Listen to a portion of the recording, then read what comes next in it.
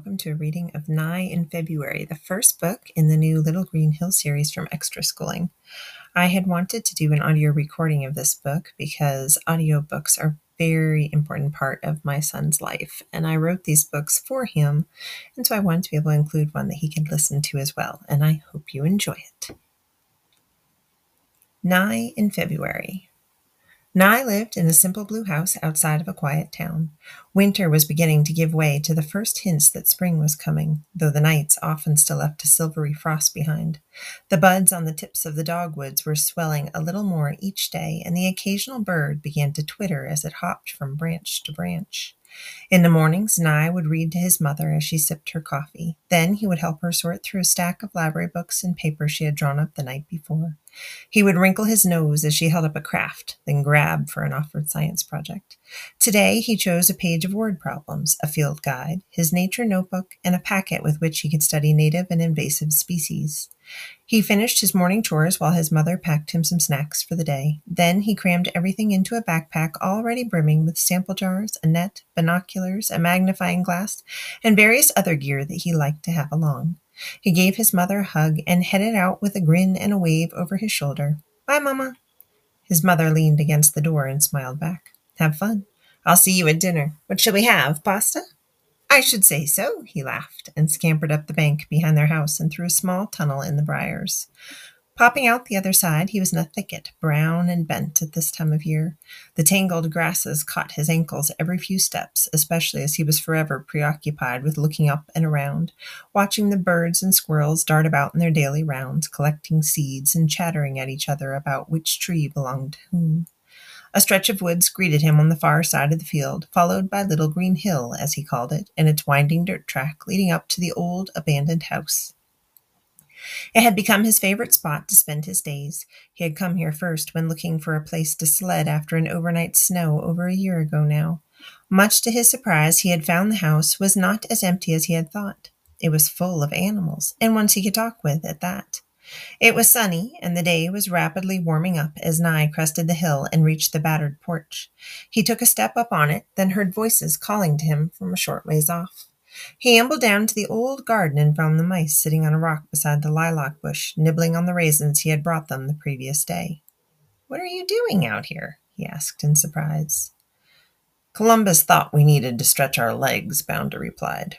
"We weren't quite as keen on it, but then we figured you'd be along soon enough. It does feel nice to get warmed up a bit after how cold last week was."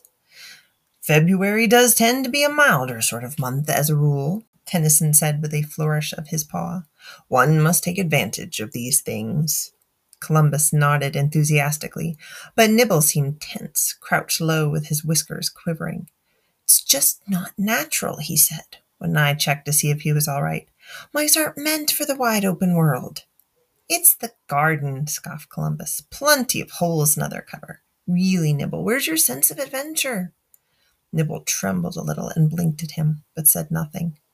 Nye sat down beside them and let Nibble scoot into the palm of his hand. "It's a perfect day to be out, but stay with me," he advised the young mouse, who gratefully settled onto his knee. Tennyson nodded toward Nye's pack. "What are we learning about today?" Above all things, Tennyson had a passion for gathering knowledge. He read to the other animals nearly every day and always had a fact to share or question to ask.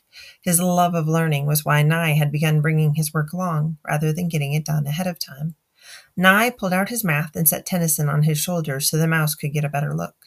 The two of them puzzled over each question, discussing how to approach it in hushed tones, then, at times, asking the others to use their dwindling supply of raisins as a sort of abacus to help them when they couldn't hold all the numbers in their heads at once. By lunchtime, they were finished with both the math and a list of spelling words that Nye's mother had slipped in his bag when he apparently hadn't been looking. Nye sprawled out on his stomach in the grass and divvied up his lunch between the five of them. The mice perched on their back legs and munched happily, beginning with their berries. Nye considered a strawberry with a raised eyebrow. "These are nowhere near as good as the ones we grow in our garden. I can't wait until spring." The mice looked confused and stopped mid-chew. "Whose are they?" Bounder demanded. "Did you steal them?" Nibble gasped in shock. Nye laughed. "No, they're from the store." The mice sat motionless, perplexed.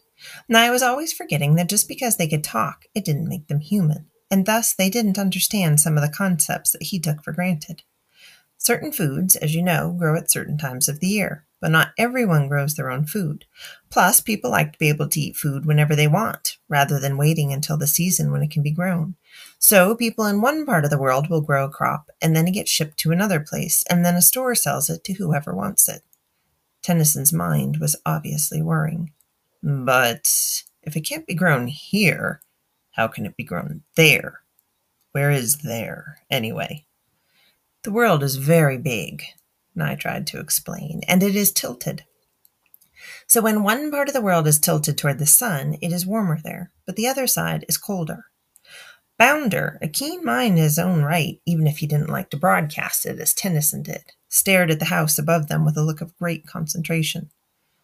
So it's kind of like day and night then. In the morning, the sun shines in the front windows, and those rooms get warm. Then by the evening, the sun is coming in the back windows, and the kitchen is warmer.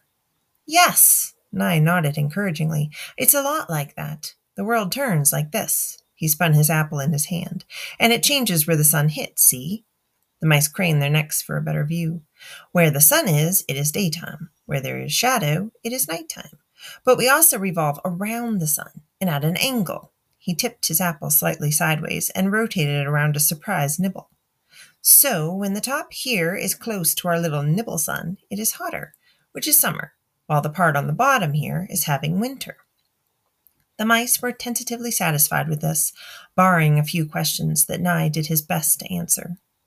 At last, the food was eaten, the science lesson concluded, and Tennyson was back to feeling confident enough to expound upon the subject.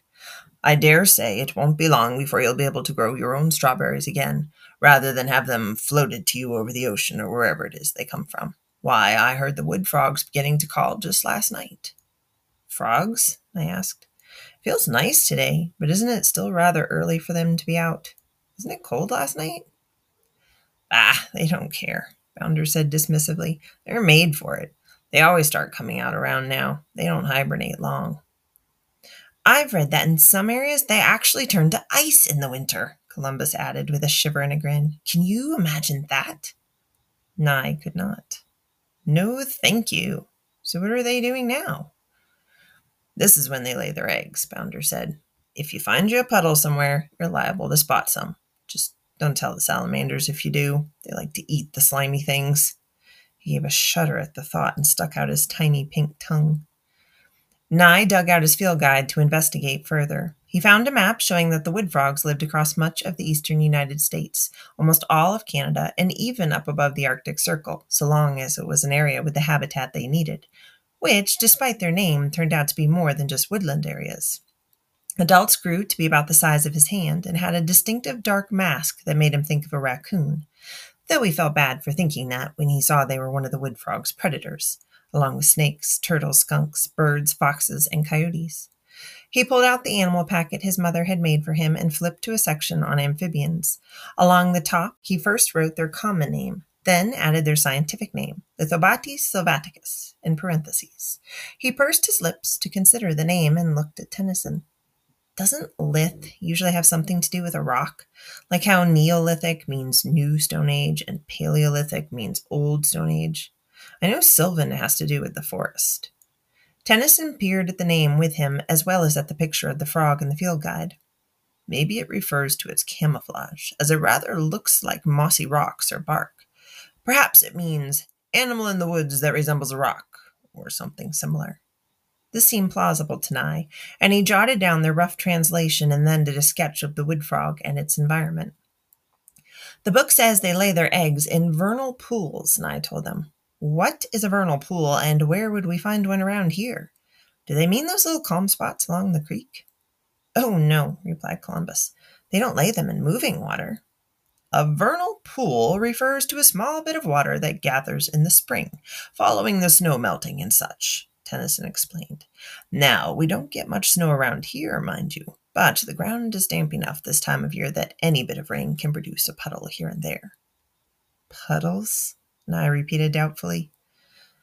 I've heard they're not terribly fussy, Tennyson assured him. As long as it's a little bit warm and a little bit wet, they're fairly well content. But you won't find any eggs quite yet. Right now, the frogs are chatting about their winter and picking partners. Give it a few more days, then go have yourself a tromp through the woods down below here along the side of the creek. And so that is exactly what Nye did. Following the sunny day in the garden, there were a handful of mild, drizzly days, so Nye was hopeful as he started out on the next clear morning. Up the bank, through the briars, and across the thicket he went again, but this time he turned left as he entered the woods, rather than heading up to the house. He made his way through the mountain laurel and white pine until he could hear the creek coursing along in front of him. Then he turned again to follow it at a slight distance. The forest floor was a soft carpet of browning needles and other organic matter that was slowly being converted into rich dirt to supply the nutrients the trees, bushes, and fungi needed, a tidy circle of self-sufficiency and cooperation mingling underfoot. But while it made for excellent growing material, it was too spongy to hold water on its surface. So Nye eventually crossed the creek. There he found a field, and along its edges the evergreens gave way to the still leafless maples, oaks, and sassafras. The ground was soggy here, and Nye grew hopeful. An old rutted dirt lane led out of the right side of the field, and Nye found it dip gently down and then back up again, creating just enough of a low spot to have gathered an enormous puddle, longer than he was tall and nearly too wide to jump across. As Nye approached, he saw mounds rising out of the center of the puddle. He jogged up excitedly, and there they were, 3 glistening piles, each containing vast amounts of translucent eggs, and each of those in turn harboring a tiny black dot no bigger than the head of a pin. Nye had been sure to carefully wash his hands before leaving home, but he still was concerned that he could harm them if he touched them. He gingerly reached out a finger to the edge of the first mound. The eggs were stuck fast to each other, creating a surprisingly solid mass, yet they reminded him of jelly. They felt not so much slimy, as Bounder had said, but more slippery and jiggly. He crouched beside the puddle for quite a while, but none of the dots moved or showed any signs of life. He decided to come back each day and log in his nature journal what he saw. He wrote down his observations for the day and then headed back through the field, over the creek, and off to the house on the hill. For the next few days, his notes were sparse. Nothing changed even one bit. He had read more about them when he got home that first evening after finding the eggs, and was amazed to learn just how many there could be. Hundreds in each mound, quite possibly 1,000 or more in all. On the 7th day, he noticed a slight change at last, and wrote in his journal, "The dots have unrolled and look like tiny slugs, but they are still inside their eggs." On the 12th day, he scrawled exuberantly, "Some have hatched. I couldn't find the tadpoles at first, but I sat very still for a long time, and then I saw something wiggle at the bottom of the puddle. I found them hiding in the leaves and dirt." Within a couple of days, most all of the eggs had hatched. The egg casings, once so clear and shiny, lay in crumpled, dirty heaps throughout the puddle. Some of the tadpoles seemed to be taking bites out of them here and there, but others ignored them and spent their time poking through the decaying plant matter that lay along the puddle bottom. On the 20th day, Nye raced to the puddle. The night had been much colder again, and to his horror, the puddle was entirely and solidly iced over. While he knew the adult frogs were part of a special group of animals called extremophiles, creatures that could withstand extreme environments and conditions such as caves, deep freezes, searing heat, and even space, these tadpoles, only about the size of a grain of rice, seemed so incredibly fragile. He peered frantically through the swirls and bubbles patterning the ice. He thought he saw a tiny flicker of movement at the bottom, and he tapped on the ice. "Hello?" he called. "Hello? Are you okay in there?" He felt a little silly for doing this, though he wasn't quite sure why. He talked to the animals at Little Green Hill all the time and had come to find it natural. Yet part of him felt the place itself held a certain magic that made it possible. Out here he felt a bit too far removed and was glad that no one could see him speaking to a frozen puddle. Nye returned the following afternoon after the day had warmed up enough that the puddle was mostly ice-free. He knelt beside it and anxiously scanned the bottom, examining every dark speck. There, a movement, a small shape ducking out from under a sunken oak leaf. "You're okay!" Nye cried with relief. The tadpole paused and seemed to look up at the boy, letting his tail dangle straight down in the water. After a moment, he wriggled his body like an eel and swam closer to the edge where Nye sat. Nye heard a very tiny sound, and he leaned down as close as he could get, nearly dipping his nose in the puddle. The voice was only barely audible. "We're okay. Why were you tapping on the ice yesterday? That is very loud down here and scared a lot of us." "Oh," Nye said. "I didn't think of that. I'm sorry. I was just worried you were frozen in there." "We're fine," the tadpole responded. "The ice helps insulate us when it gets very cold, and then we burrow down into the mud to protect ourselves." "Oh," Nye repeated. "What about the other eggs? Will they still hatch?" "Probably not," the tadpole said. "Not all of them do. But it's not because of the ice. It just works that way sometimes. That's why our mother lays so many eggs. Plus, we're food for a lot of creatures." Nye had to admire how matter-of-fact the tadpole was. He has such a resilient nature for such a young and tiny being. "What's your name?" he asked. "Trooper," the tadpole replied, puffing himself up, and Nye found the name quite fitting for the brave youngster. "Where are your parents?" "Oh, I don't know," Trooper said. "They don't provide for us. We find our own way once our egg is laid." "How long can you live in this puddle?" Nye wanted to know next. "It doesn't seem like very much water." "It's not," Trooper admitted, "but at least there aren't any fish, or none of us would make it to be real frogs. There aren't a lot of choices for where to leave us, really. This is about as safe a place as we could ask for." Nye visited Trooper nearly every day. The tadpoles slowly got bigger and bigger. The old egg sacs broke down and disappeared, and the little ones spent their days munching on leaves and algae and growing bit by bit. It took over 2 months for the first of the tadpoles to sprout back legs. They appeared all of a sudden, like little balloons that had just been waiting to be blown up. The youngsters were much bigger now, around 2 inches long. "Are you afraid of metamorphosis?" Nye asked Trooper one day. Trooper paddled over to a leaf with his new back feet. "Are you afraid of growing?" "Growing is different than metamorphosis," Nye argued. "I don't change how I move or breathe." "True," the tadpole admitted, "but it's just as natural a process, and it's not like I have any control over it. And so far, I'm finding it pretty fun to have feet, though it takes some getting used to. I think it'll be even better when I get my front ones, so I'll be more balanced out." "What does it feel like when your legs pop out?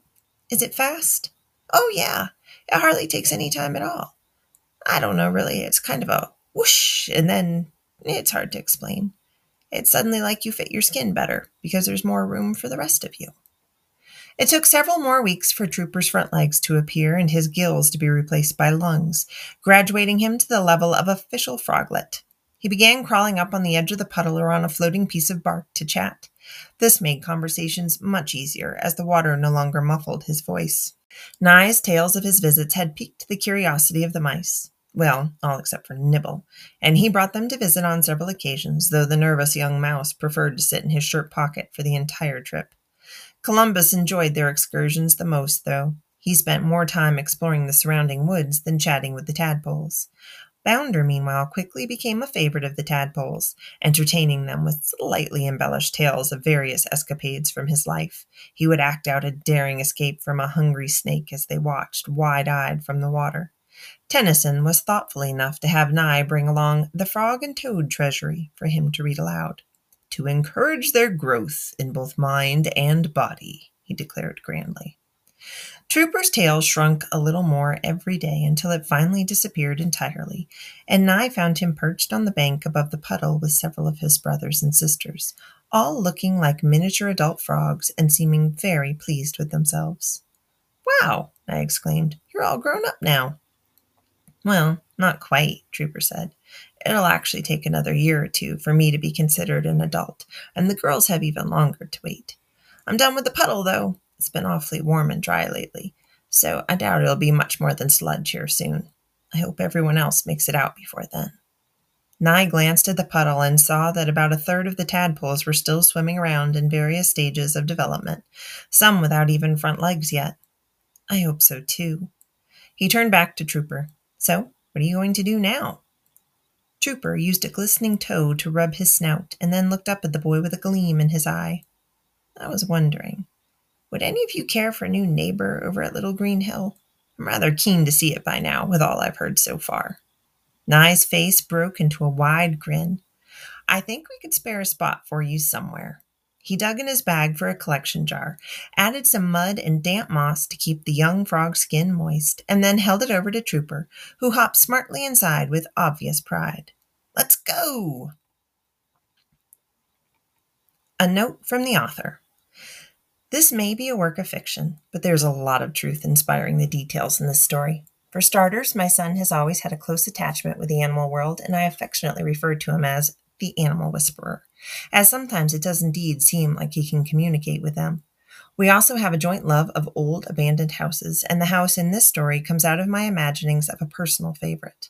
Little Green Hill, meanwhile, is what we call our property, a nod to a poem by E. E. Cummings that I have held dear my entire life. And the mice? Yep, they're real too. We live out of town, and deer mice are regular visitors. We bought a live trap in order to relocate them one winter, and Columbus was the very first, followed by 51 others. There came a point, several weary months later, I began to question if these were truly all different mice, as it seemed the farther afield we released them, the longer it took to catch another. I did some research and discovered deer mice have an impressive homing instinct, coupled with the ability to travel substantial distances. We did catch 2 at once one time, but we were never quite sure if we truly had 52 that season or merely 2 we caught 26 times. Once we took a couple a good mile away, however, that was that, at least until the following winter. Last but not least, Trooper is a real frog. We live on a dirt road that culminates in the woods of a state park. The final driveway is shady and has a dip where a large puddle stays a substantial portion of the year. Right around February 15th, we can expect to walk out and find 3 mounds of freshly laid eggs. Being a driveway, this is not a very safe spot, and so we have indeed collected eggs each year. Trooper was the very first to make it to adulthood after a steep learning curve on our part in terms of raising them. He was a tiny specimen when he suddenly hopped out on the moss in his terrarium one day, a beautifully masked replica of his parents, but no bigger than my smallest fingernail. I felt maternal pangs releasing him back at the puddle, both proud and scared for him, so small and alone. We are old pros by now, however, and last year we released a swarm of perhaps 50, after a few months of having them as part of the family. I so enjoyed mornings on the porch with them in early spring, my feet propped on their stand, drinking my coffee as we all sunned ourselves. We watched their features develop until they could crawl right up the glass and their tails disappeared. It is nearly that time again, which inspired me to have Nye get acquainted with these striking creatures we are fortunate enough to share a forest with. Be responsibly curious. It is important to note that wildlife, by and large, should be left alone and treated with the utmost respect for the fact it is indeed just that, wild. With that being said, my personal stance is that one must first care in order to conserve. And what do we care most about? The things that are near and dear to us, the things that are ingrained in our hearts and stamped on our souls. If nature is strictly look but don't touch, it can be hard to gain that intimate connection necessary to care for it properly. I practice a philosophy of responsible curiosity. Tear apart this rotting stump, flip rocks in this little section of stream, capture this bug in your net for closer observation, and leave the rest in peace. Raising wood frogs. As mentioned in my author's note, the eggs we brought home were in a puddle located in a driveway. We have never actually witnessed a successful brood emerge from this puddle, and we have seen them crushed under careless tires. Due to this, we are annual egg nabbers, though we take only a fraction of them. If you find yourself to be a frog parent from a similar set of circumstances, let me share some of our hard-earned knowledge. We take some water from the puddle. Be aware that there will be hitchhikers, including lots of mosquito larvae, so plan accordingly. We put a screen on our tank. Only add water from safe sources. We generally collect rainwater. Never add chlorinated tap water. Grab some local habitat. We try to simulate their environment, adding fallen leaves and twigs, clumps of dirt and moss, and so forth. As they begin to develop legs and lungs, they must have solid ground to crawl out and rest on, so create a full habitat, not just water.